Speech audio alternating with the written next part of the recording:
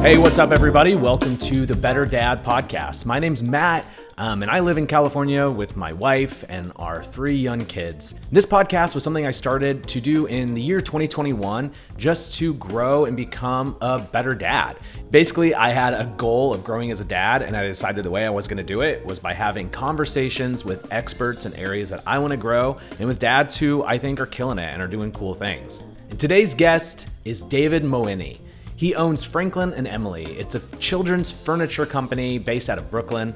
And one of the reasons I wanted to talk to him was just to hear his story of being a dad who kind of shifted careers and who started as an accountant. He went to becoming a professional chef, and now he's making children's furniture out of his studio in Brooklyn.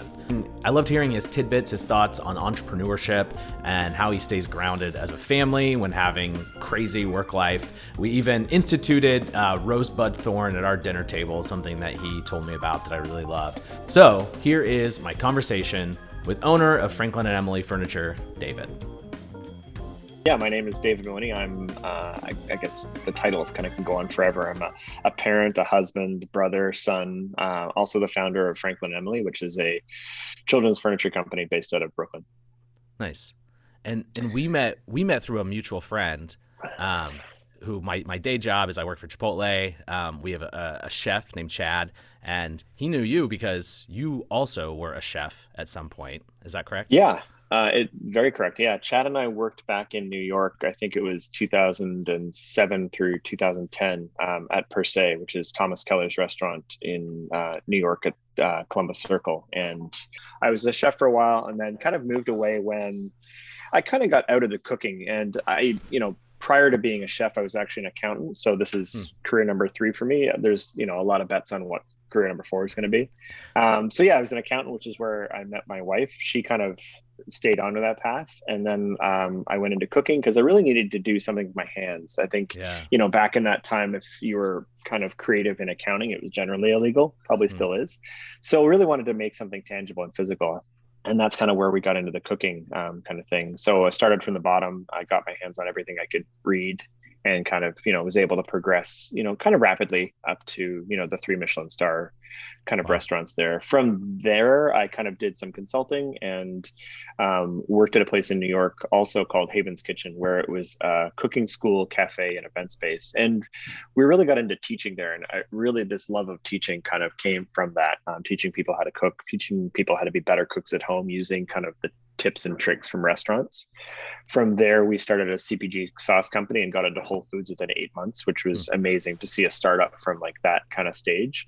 And then as I kind of realized, I kind of let my career run away with itself and I wasn't in control anymore. So all of a sudden, I wasn't cooking as much anymore. I was at the computer more, and that's really not why I got into cooking. So we kind of, at the same time, kind of my daughter, Frances, who was 2 at the time, would come into our bedroom at, 5 or 6 in the morning and sit on our printer waiting for us to wake up and entertain her.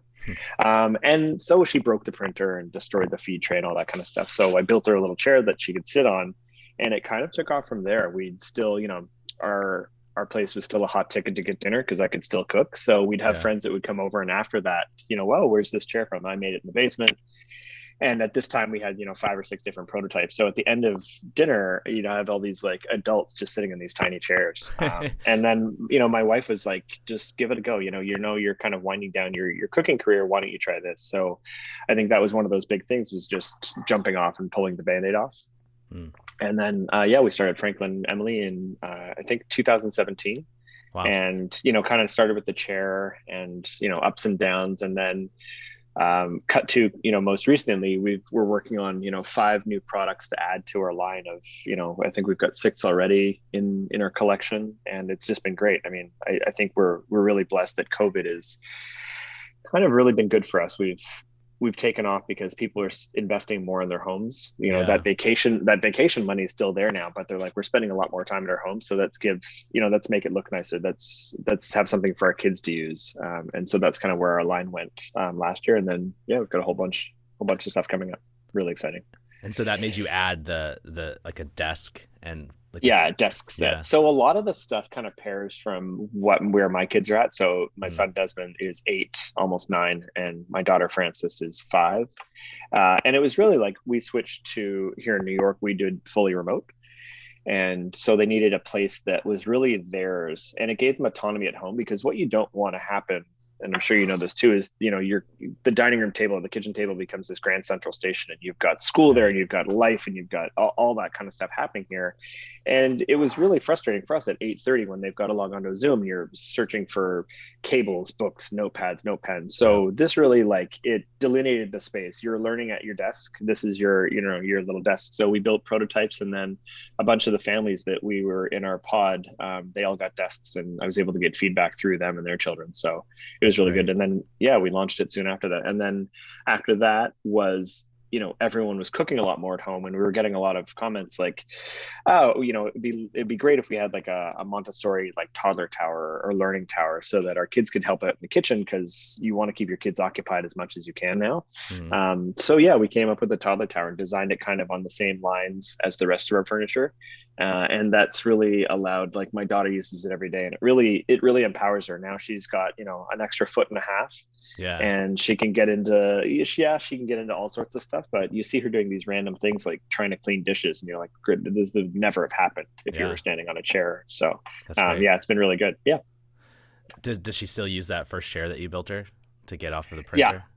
Oh yeah. No, the first, like, my son's sitting in a chair, and they've, their cushions are all over the place, and they take the cushions and make forts with them. And I've seen them stack like 6 chairs. I'm like, oh, please, like, don't stop. But yeah, no, yeah, all those chairs are still in use. You can tell the one chair now, it's got a nice patina to it. We'll say that.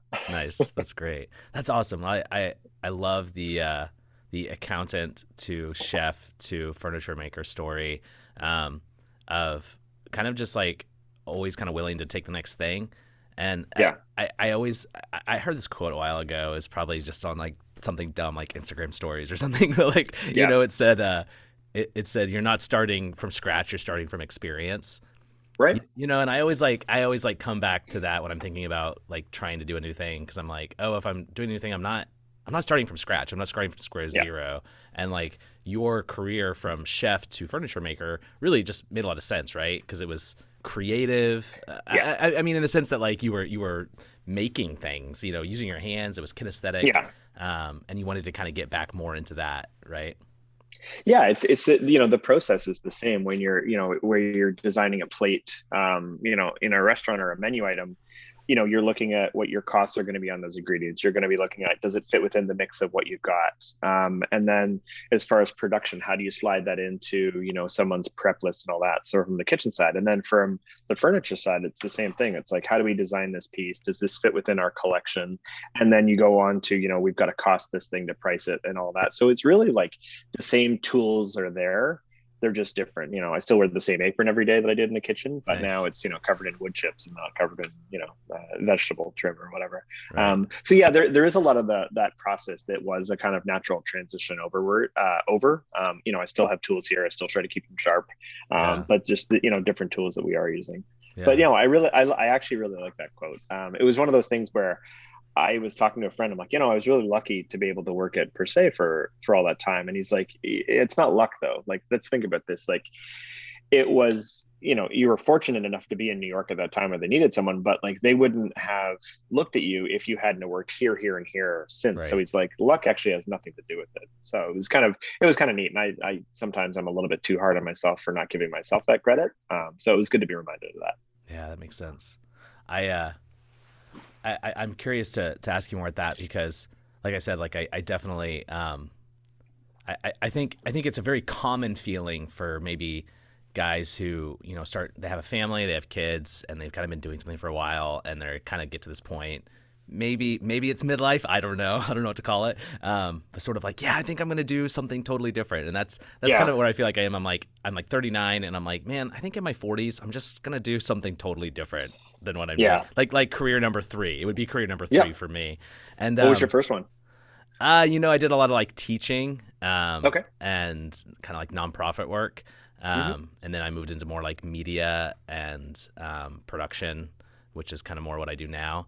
And Yeah. yeah, I'm just kind of looking for number three, and I don't know. Yeah. I I I saw a bumper sticker a while back, that said it said Northwest School of Wooden Boat Building, And I just had this like I just had this like moment of And like I an followed that epiphany. car. Yeah, Yeah, exactly. followed that car. I had this moment of like, that's it. That's my life now. Yeah, I'm moving to the Northwest and I'm gonna build boats. And then I yeah, like found it, and it was a whole. I didn't do that. I didn't end up yeah. on in Just a Washington canoe in the building boats. back. You're like, Yeah. that's amazing. But just that idea of like, yeah, like I think people are probably just so drawn to what you do because it's like visceral and you're building something and it's wooden and Yeah. um, But I think really it's neat for my kids, and kind of I hate the question that kids get a lot asked, where it's what do you want to be when you grow up? And it was one of those things now. Like I tell my kids, I'm like, just tell them you want to be happy. Like you have no idea what you want to be, and what I wanted to be. Like I wanted to be, I went from anything. I wanted to be a criminal lawyer to a butler to whatever. Like I think kids are so young and they have no idea what they want to be. So to ask those questions, even yeah, I don't think it's a fair question for kids to have, because you're going to have 3 to 4 different jobs, careers, not let alone jobs. right, So I think it's neat for them to see me kind of navigating and kind of fluidly going through those things, and having them not connected at all, I think is great, because they don't get stuck in this thing like most kids want to be a firefighter when they grow up, and then that yeah, goes away, and then you want to be something else, and then an astronaut or an athlete, and that always changes. And so I kind of want to keep that sense of like awe, and you can do whatever you want, but yeah, know that you need to be flexible too, and that what you want now is probably not what you want to be in a month, or yeah, whatever. And also, like, I was talking with my social media team. It's like the job of influencer or any like TikTok star wasn't a job 3 years no, ago. Like yeah, they're probably going to be working for something that doesn't exist right now, like totally. a whole industry that doesn't exist. So yeah, I think it's really neat. Yeah, I remember I read somewhere that like I don't know what the actual like number was, where it was. I mean, basically, if you ask a kid now what they want to be when they grow up, they'll say YouTuber. Like the majority of Mhm. kids, and that's Yeah, it's like literally 30% of kids want to be a yeah, YouTube star. And then like I think it's teachers the next one at like 15. I saw that same thing, which is just it's incredible. yeah, yeah. And like my son said that recently. He was like, "Yeah, I want to be a YouTuber," and I was just kind of like, What is that? What does that even Yeah. mean?" You know? And then you jump in, you're like, okay, let's get you all the stuff you need. You need Yeah, sound baffling and this and that. All right, cool, let's do it. yeah, But then you go on there and you see this, a 4-year-old that's doing unboxing videos, and they've got, 1 million subs and all that. And you're just like, okay, cool. Well, yeah. that is actually a thing. That's Great. awesome. So I'm curious, like that. So I guess really my question is like that jump from, chef to furniture entrepreneur. Um, Mhm. like walk me through that process of like making that leap of being able to actually say like, okay, I can do this. I'm going to actually do it, even with a family, with kids, and Yeah. I'm gonna make this leap. I think early on I got some I've been really blessed with a really good group of friends and family and all that. So I think first of all, when you're making those decisions, you need, before you even make the decision, you need the support of, your spouse and or family. And I've had a lot of support, and with your friend group too. And I think that gut feeling is something, but also when you're like, I think I'm going to leave cooking and make furniture. And, my wife is like, yeah, go for it. Like, but if you're going to do it, do it. Like, don't do this half kind of Mm, hobby, straggling thing. You really got to rip that Band-Aid clean off. And then I got really good advice from one of my friends who had kind of been in a similar, and he's in the design world too. And he's like, I think a lot of people, when they're making those big changes, they think of this massive thing, but he's like, you actually need to bring it down and break it down into one thing. It's like, make one chair. That's it. And from that one chair, sell one chair. yeah, And now you're a furniture, now you're a furniture designer. Now you've sold some furniture. Now you ship your first piece, and now you're a shipper, and then kind of build from there. So it's not one of those things like you have to figure out how you're going to scale to, $3 million in revenue a year. He's like, just make one chair. That's it. That's where we're going to start with, and then kind of take it from there. So I think people get a lot of overwhelmed with these decisions, because I'm not saying they're light decisions, but I think you need to kind of step back and break it down. I don't need all the answers, and I'm going to generate way more questions than I have the answers for, but it's really just breaking it down, and like, I just need to do this one thing today, and then I can do it. I remember like me making a change to our website before it was up was this massive thing, and it's like these focus groups and all this sort of stuff, and now it's right, like I don't even look at it. I'm like, yeah, okay, cool. Like, let's make whatever change, like, and differing. So it's interesting, yeah, where you see the big issues when you were starting off versus now. But yeah, I would say, definitely having the support of your friends and family and all that kind of stuff. And my kids, because I had, they didn't know me when I was an accountant, Thank God. But it's really, that's kind of became a normal thing to them. Like, oh, I'm not a chef anymore. I still cook. I did consulting stuff. So they were kind of used to that. And Yeah. now I'm going to make furniture, and it kind of rolls off, you expect more kind of feedback from them. And they're just like, oh, okay, cool. Like that. Yeah. So it's that, but definitely like supportive friends and family are huge for that kind of leap, and just having some kind of game plan, and also setting some realistic goals for yourself. Yeah. I forget the stat, it's high number, but of startups fail like 90%. It's a kind of the same restaurant statistic where it's Right. like 90% of restaurants fail. And so you need to be able to give yourself some outs, and you're like, okay, if by 8 months I haven't done X, Y, and Z, then I'm going to re-examine. And so we do that kind of, we still do that. Yeah. At every stage, where it's like, okay, if we haven't hit this revenue level, let's re-examine, not the whole thing, but let's kind of tweak that.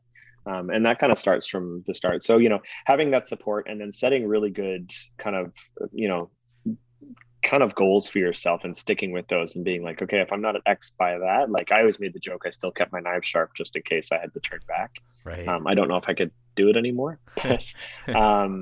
Yeah, but just, and being realistic for yourself, like, I'm going to have a huge drop in income. I'm going to be spending more money than is coming in. That definitely affects your family. So your family has to be okay with, like, okay, we might not take that massive vacation. It might be just a smaller kind of weekend, and being, Yeah. being real with yourself there. If you're going to self-funded versus, if you're going and you're raising money, and we decided not to at the start, those are kind of decisions that you've got to make too. So yeah, you end up just making a lot more decisions and raising a lot more questions than I think you answer at the start.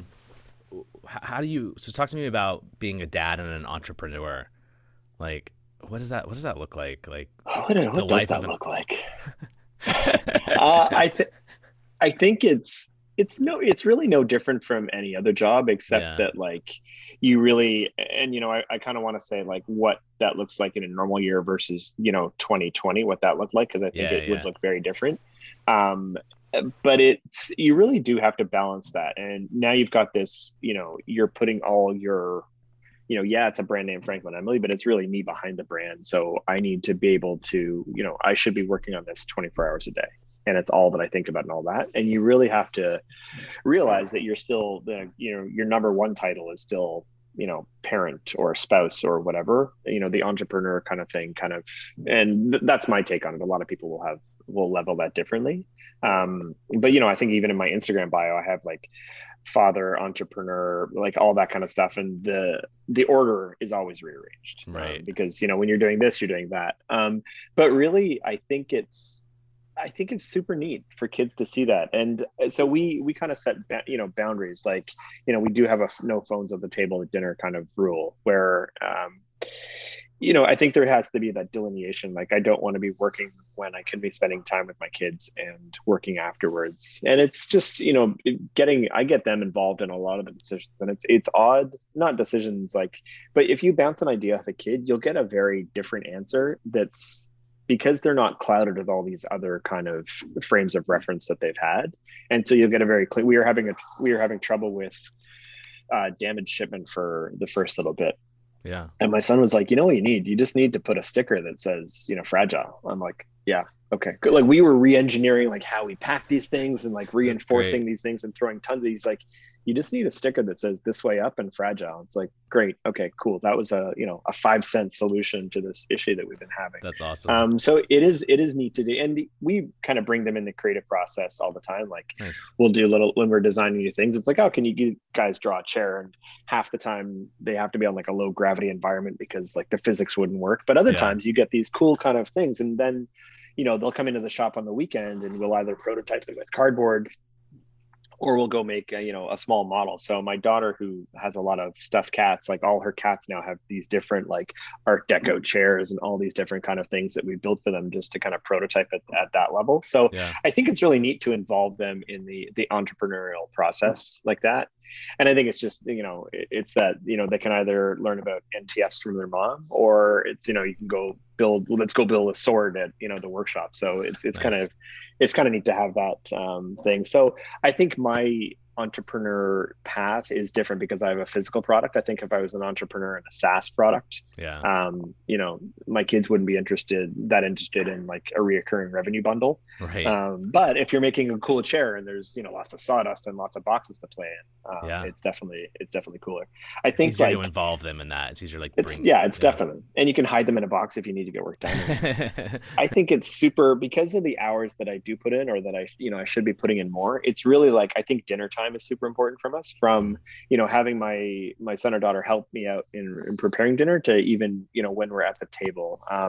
One of the best parenting advices was from the owner of Haven's Kitchen, Allie. She's got 5 kids, so I would say she's an expert. But it was like this game called, I don't know if you heard it, Rosebud Thorn. So we play that at dinner every night. So it's a game if you ask your kids how was school today, you're going to get good or okay or fine. Yeah. And that's great. So Rosebud Thorn, what it is we go around in a circle, and it's good for the parents too. But you always have to have a rose, which is the best part of your day. So looking back on your day, what was the best part? The next part is a bud, or what you're looking forward to tomorrow.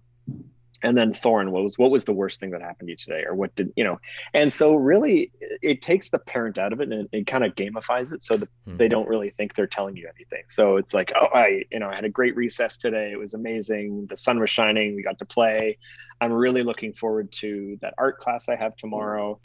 Oh yeah, and some guy kicked me at recess, and you're like, wait, what? And so it's good to get those kind of that kind of thing out of there. And you're just like, and sometimes, we'll do it when they're just before bed, and you get really like, they'll get into it. You're like, I'm struggling with being on Zoom all day. And you're like, well, so am I. And so it's really a way to kind of get kids to open up like that. And we've also kind of added my wife kind of added on compliments. So we'll also go around the table after Rosebud Thorn, and we do it too, where it's like, I had a great day. Our sales were up today. It was amazing. I'm really looking forward to getting that shipment of something tomorrow. I had a really bad day because, a product came back that was broken or something like that. So you can really get into it too. And we're just as honest with them as they are with us, which I think is neat. Yeah. But we've added now compliments where you have to go around and kind of say something positive that the other person has done in there. And it's just good. And it really opens up the kind of conversation at the dinner table where, you're not at your phone sitting there trying to continue on to work. And there is like a delineation in that day where it's like the entrepreneur side of me is gone, and it's, it's dad time and that kind of stuff. And then after they go to bed, you can, either get back on the computer or, Netflix it up. Maybe. Yeah, exactly. Yeah. Or YouTube. Watch some 5-year-old on YouTube. Watch a kid playing Minecraft on YouTube. Dude, I love Rosebud. You've been to our house. I love Rosebud Thorn. I love that. I love it because it's also like it's teaching them feelings and emotions. It's sad and mad. It's like the two basic emotions. But I love that it's like not just like what was the best part. It was it gamifies it, and it makes it. It's imagery. That's beautiful. It's really good too, because you actually do expose yourself. Like there's a couple times where we'll be doing like, Des and I'll be, lying in bed before he kind of goes to sleep. And then you end up like crying because you're opening yourself up to this like 8-year-old, because he's like, just as he's like, oh, what was the worst part of your day? I'm like, well, I had a horrible day. And really giving yourself that vulnerability, I think it levels the playing field too, and it makes them open up more too. And he's like, and that's where you get this great like only advice that an 8-year-old would give. It's like, well, why are you trying to do all that stuff at the one time? Why don't you just focus on the one thing? Like, yeah, I mean, that's the answer, sure. But and so it's I'm a big fan of like kids just don't get the credit that they deserve. And that's just I see that every time when, I talk to both of my kids. It's like, you've got so much more experience than I did, and so much more exposure to those kind of feelings. Like our kids do mood boards every morning at school. It's like these different sectors, and you have to pull out different words that you're feeling. And, the teachers will reach out if you're in the red zone or if you're in the blue zone too much kind of thing. So I think kids are definitely more, tied into that kind of stuff now, which is great. I have to ask you about this school, because this doesn't sound like a normal school. This is PS 107 in Park Slope. Really? Really? That's great. It's just a mood. Yeah, it's a mood board. So in the younger grades, it'll be like this magnetic thing, and you have your name, and you put your name in the quadrant that you're in. It's yellow, green, blue, and red.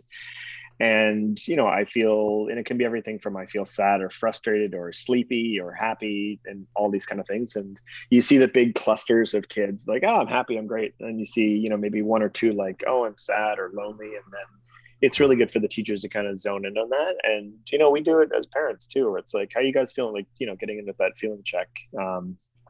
And I'm giving you the kind of high level, like this Yeah, always sure. doesn't happen. Yeah, of course.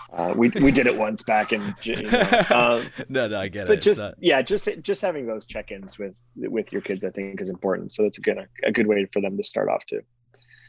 So right now your focus in your furniture, tell me if I'm wrong here. It's really kind of like 3 to 9 years old. Yeah. And do you feel like will that evolve as your children grow? I mean, if your prototype testers are 3 to 9 years old right now. No, no, you kind of hit on the yeah. I think I want to stay in that sweet spot. I don't necessarily think I want to grow with my children in that sense. Because I think there is such a need for furniture at that level where it's not disposable, and it doesn't, like, we've all seen that plastic extruded chair in the garbage where it broke Yeah. after a couple months. Like, we want our pieces to, I think the stat is, I think it's 70% of furniture ends up within landfill, of which 0.3% is actually recycled. So it's a horrible, like, that waste cycle is horrible. So we want to avoid that. And I think that's where the real need is from that, I'll say 18 months to 8 or 9 year old is that kind of sweet spot. After that, like, kids really want to sit in adult chairs. Yeah. Let's be honest. I mean, and they want to grow up like that. But for that, that other age, that younger age, giving themselves an ownership, like, this is your piece of furniture. No one else is going to sit in it. Like, and it kind of empowers them to do a lot of stuff. And you see these like little 18-month-old kids dragging around the toddler tower into the kitchen. You're like, oh, that's meant for 2-year-olds. But it's that kind of thing. But it's great. Yeah. So I don't think we have a couple prototypes that will never be produced, and they're at home and they're a little bit larger. It was funny. April Fools a couple years ago, we did like, oh, we're getting into full size furniture. Everyone's like, oh, thank goodness. And you're like, oh, it's a joke, guys. Just testing them out of there. But yeah, I think I'll stick with our sweet spot of almost full size. Nice. I like it. I also, I mean, we have this chair that was in my kids' room, and now, of course, yeah, they've outgrown it. And but it was a chair that my sister and I sat in. It was like a little rocking chair, and it was a rocking chair that my dad had when he was like 5 years old. And I feel like quality furniture like that made for children, like, can be generational. Like, for sure. Yeah, definitely your grandkids will be using furniture, which is there's something really just cool about that and connected. It is. It really is too. When you're creating these pieces and you're thinking about other stuff as you're sanding or as you're putting them together, and you step back and you're like, this piece could be around for another 30 years because of the way we've designed it, because of the way we built it and finished it. Like, I hate the word heirloom, but it kind of fits here in the sense that, like, the goal is not just to have this not end in landfill in 2 years, but to be this intergenerational thing where, like, oh, this was my chair that I sat on. This is like, all that kind of stuff, I think is just such a cool story. And it's, I think a lot of, like, I can't wrap my head around, my kids having kids potentially one day. Right. But I know that they'll have furniture that will last potentially that long as well. So it's really neat. That's great. How do you think, as an expert in this field, of children's furniture. I mean, how do you think, like having a space for kids? I'm not quite sure what this question is, but like stuff like having their own desk, having a space, having good design for a child. What does that do for them? What's the benefit for them? I think it it starts them off in that journey early on of what good design is. And if you put two toys with a kid, and I'll use Lego as an example because it's just such a great product, but you have Lego in front of it, and then you have some other little plastic thing that's a little cheaply made and kind of, it looks like it's going to break.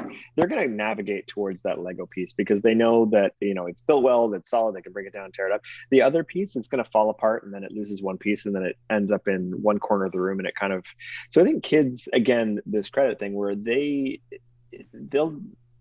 know what kind of good quality is and what good design is. And I think they kind of gravitate towards that naturally. So really for us, it's just giving them that kind of output and just allowing them to have this piece that's made for them. I think, a really good example is kind of similar is a bike company called Woom. And I'm a huge cyclist, and both my kids are too, but they made a bike that was light enough for kids. And so they got that, a lot of kids' bikes out there, it would be the equivalent of you as a grown up having a 35-pound bike. And so what they've done is they've kind of designed it. So this actually bike weighs about the equivalent of like 11 pounds for a kid, which is something that a kid can kind of move around and all that. So I think starting and giving kids, access to good design at a very young age is super important, and it kind of just leads them along the way. And then, if they get into design, it's like, oh yeah, I had that really cool piece. I had that really cool pencil holder when I was a kid, and it was really designed well and well thought out. And so I think it just kind of carries on with them. But it's super neat just to see what, it's cool when I get kids to design, or like, I'm like, oh, we're thinking about a new chair. Can you design some stuff? And like the crazy stuff you get. But I know it's like, oh, I can see that because you made a Lego the other day that kind of looked similar. And, and so you start to figure out where they've got all this design influence from. And I think it's just neat. That's cool. It kind of reminds me, a couple weeks ago, I chatted with, have you heard of Story Pirates, the podcast? Yeah. My kids love that. And I interviewed the creative director and founder of Story Pirates. And amazing. He talked about, that's their whole model of like, and he thinks kids are creative geniuses, and like that they build stories and worlds based on what kids tell them and ideas that kids have. And so it sounds very similar to what you're saying. Like your kids can help, prototype and get ideas from them. Oh, for sure. And they're part of the process.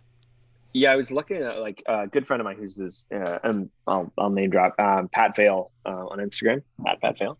Okay. And he's, this incredible artist. And we had the opportunity to, Des and I would spend Friday afternoons in his studio. And I was just kind of, I could use it for creative time. And he was kind of teaching Des to draw. And of course, like he was on, an iPad Pro with Procreate, and Des is sitting there sketching out these little chairs. And I'm like, oh, I can't move that. He's like, oh, Dad, it's a different layer.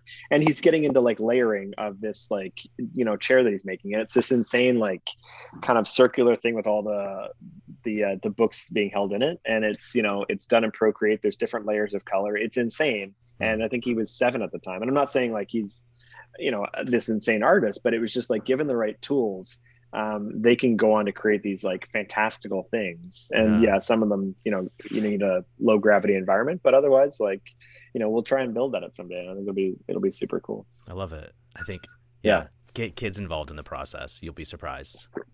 Yeah, get kids involved in anything. Like it's, people, in the kitchen too. It's like, you'd be surprised what a kid can do with a knife. Like safety, keeping safety. Like my kid was cutting Brussels sprouts when they were super young. And yes, I'm a chef, but just getting kids involved. Like my daughter can, clean all the kale or pick cilantro or different things like that, getting them involved.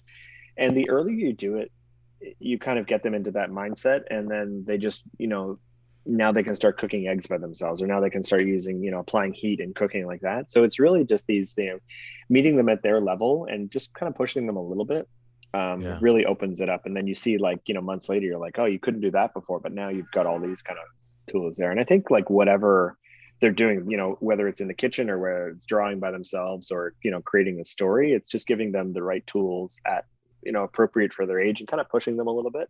I think is just amazing to kind of watch. Nice. Well, David, I think that your work is really beautiful. The furniture that you're putting together, it's cool and it's fun. Thank you. It's franklinandemily.com. Is that right? Yeah, that's right. Yeah. Okay. So everybody go check it out. Are you guys, I'm assuming you're on all the socials. I don't think I saw your social. You're on. We're not on. Yeah, we're on social. We're big on Instagram. We're not on TikTok yet because my kids haven't figured that out. But we'll be on there soon. Franklin and Emily on Instagram, franklinandemily.com.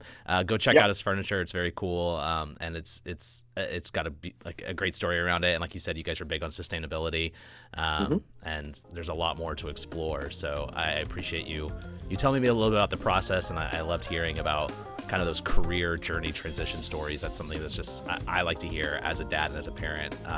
And so I appreciate you taking the time to chat with me.